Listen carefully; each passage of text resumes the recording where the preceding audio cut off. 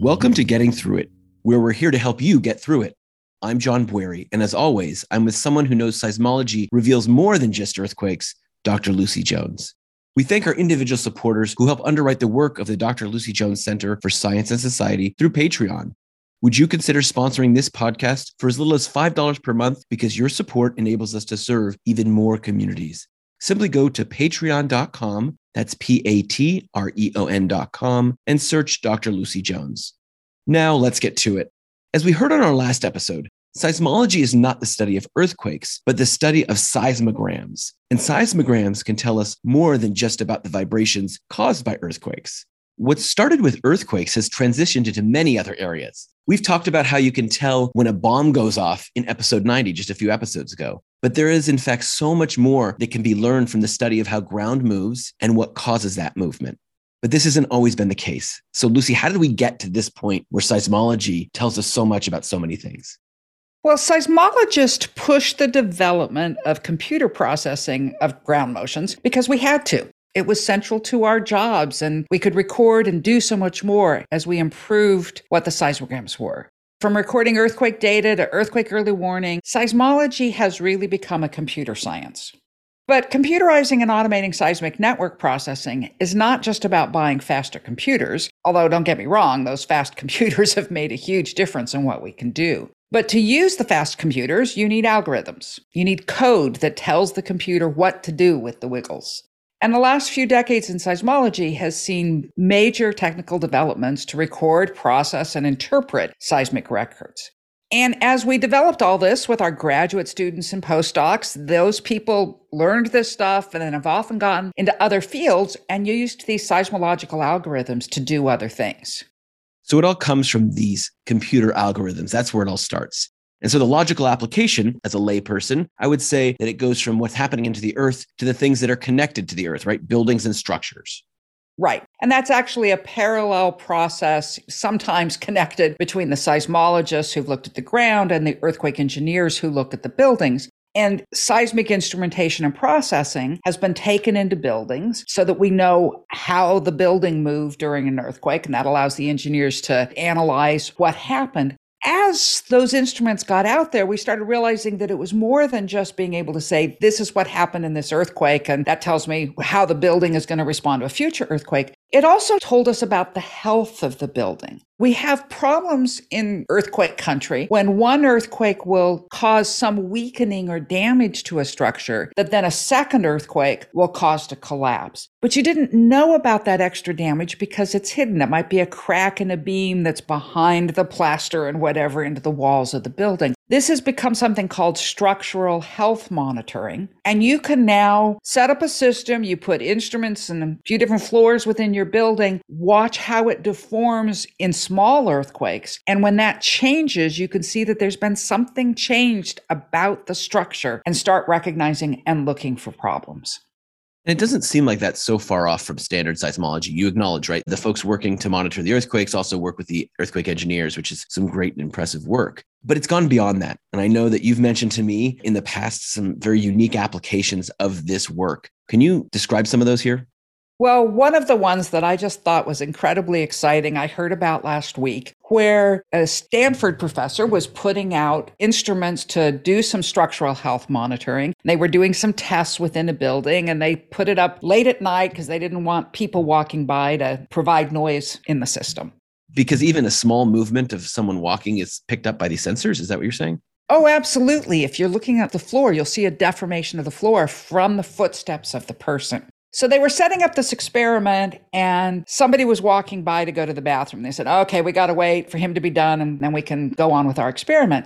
After he had left the bathroom, this professor's graduate student, he didn't wash his hands. What? Well, you could see in the seismic record the gait from his footsteps going towards the bathroom, then a period of quiet where he was in the bathroom. Then you saw vibration of the building that was caused by the water moving through the pipes as he flushed the toilet, and then more footsteps that just kept on going out of the bathroom. So you're telling me that seismic monitoring can determine whether or not someone washes their hands after using the bathroom or not. That's how specific this kind of monitoring is. It absolutely is. And when they realized that they could see that, they started thinking, what else can we see? And they started comparing the gaits of different people and realizing that everyone has a unique seismic signature to their gait. So they can recognize. Every person has a unique seismic signature. I know we talk about different earthquakes having their signature, but you're saying that all human beings or every moving being has their own way of. Well, that's what they're seeing here is that different people walking past, some might be walking faster. They hit their heel first or their toe first. All these different aspects end up creating a unique signature. And part of that signature is connected to the strength of the legs and the rate at which they're doing it. So this team started working with hospitals and looking at what they could see that would allow the doctors to monitor not the health of the building, but the health of the people within the building. And there's now an experiment going on in a home for children with a genetic problem that leads to muscle deterioration, and careful monitoring of when changes happen will allow them to be treated and live longer. They've put these sensors into this home. They can recognize each of the different children, and from monitoring how they walk each day, they can more quickly determine whether or not there's been some problem in their muscles. So it isn't just structural health monitoring. You can actually do people health monitoring with these seismograms. I usually don't get super excited when we do these podcasts, but that's super impressive. Like the ability for us to be able to help people have longer, fuller lives, not because the environment around them hasn't collapsed, but because their own health is being monitored by these devices. It's quite incredible. And I hate to leave that topic, but for a minute, can we go back to structures? Because we talked about buildings early on, but we didn't talk about bridges. And I know that bridges are monitored in the same way buildings are, with various sensors to see what kind of movement or sway is happening. And there's a design there for some flexibility. How else in monitoring bridges can seismology be used to help us on a day-to-day? Okay, so yeah, we've been doing bridge monitoring for quite a while, ever since a couple of rather famous bridge collapses. You want to see if it's getting damaged and not allow it to collapse with people on the bridge. So there are seismic monitoring systems out on a variety of bridges. There's a really neat new approach that's being taken where they combine the seismic monitoring with the camera and look at how the bridges are deformed by trucks passing over them. And it turns out that that's really controlled by how heavy the truck is. And of course, I think most people know that really heavy trucks do a lot of damage to roads. That's why we have weight limits and we have weigh stations to monitor them. But we also have people who figure out how to go by the weigh stations when they're closed, how to avoid all of this. They've got this system out, they've just developed on a bridge where they can not just see that a truck is going past, but look at the deformation of the bridge caused by the weight and isolate, using seismic processing techniques, the multiple vehicles that are on the bridge and determine which one is the culprit of being too heavy. Part of it is a visual monitoring with a camera and pixel isolation. They've also then got a picture of the truck and can track them back down. So it's the impact on bridges. I wonder if they could also monitor my walking across a bridge at the same time because they can measure my gait. Maybe not with the trucks there. Probably not with the trucks, but it would be a really interesting thing to try to differentiate that. So as we talk about these structures and we talk about these things that maybe people more commonly expect, maybe not the hand washing, but commonly expect for monitors to be able to do, anything else is sort of more far from that regular expectation? One that's farthest, at least by my estimation, is music synthesizing. You have a synthesizer, they're trying to create the same sound as various musical instruments, but bowed string instruments, violins, cellos, are an incredibly complex waveform that is controlled by that interaction of the rosin on the bow and the texture of the string. Analyzing that sound, we were able to see that actually it's being created by the same frictional process as earthquakes, what we call stick-slip motion, where friction holds it in place. Elastic deformation, it gets released, it releases sound waves. And on a violin string, it then catches up again, gets released again, catches up again.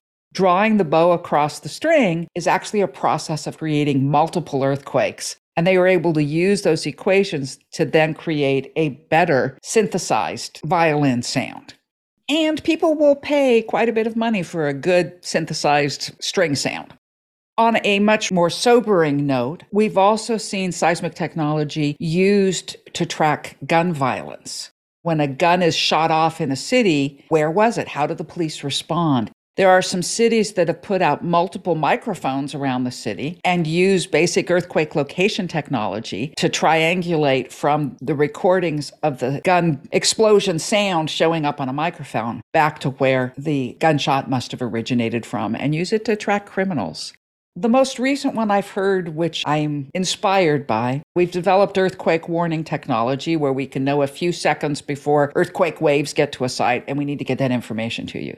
Well, getting that information to you without any delay, because you've only got seconds, is a difficult technological problem. One that Android, by Google, the Android phones have recently taken on, where our earthquake warning messages are now native to the phone and they distribute it to all of their Android users. To do it, they've had to develop a different technology than they usually used for just texting because every second counts. And they are now using that pathway, the communication pathway developed for earthquake early warning, to provide air raid warnings in Ukraine as they face the Russian bombs.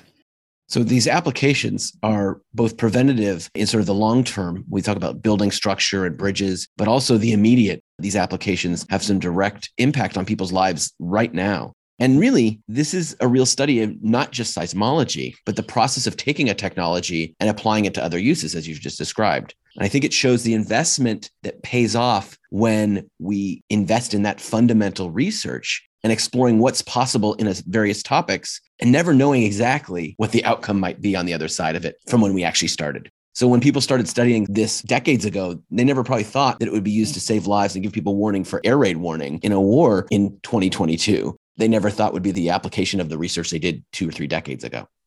We sometimes talk about curiosity-driven science. The scientists seem to think it's theoretically better, and the funders tend to think it's theoretically worse. But in fact, good research, you often don't know where it's going to end up, and we need to be open to those opportunities.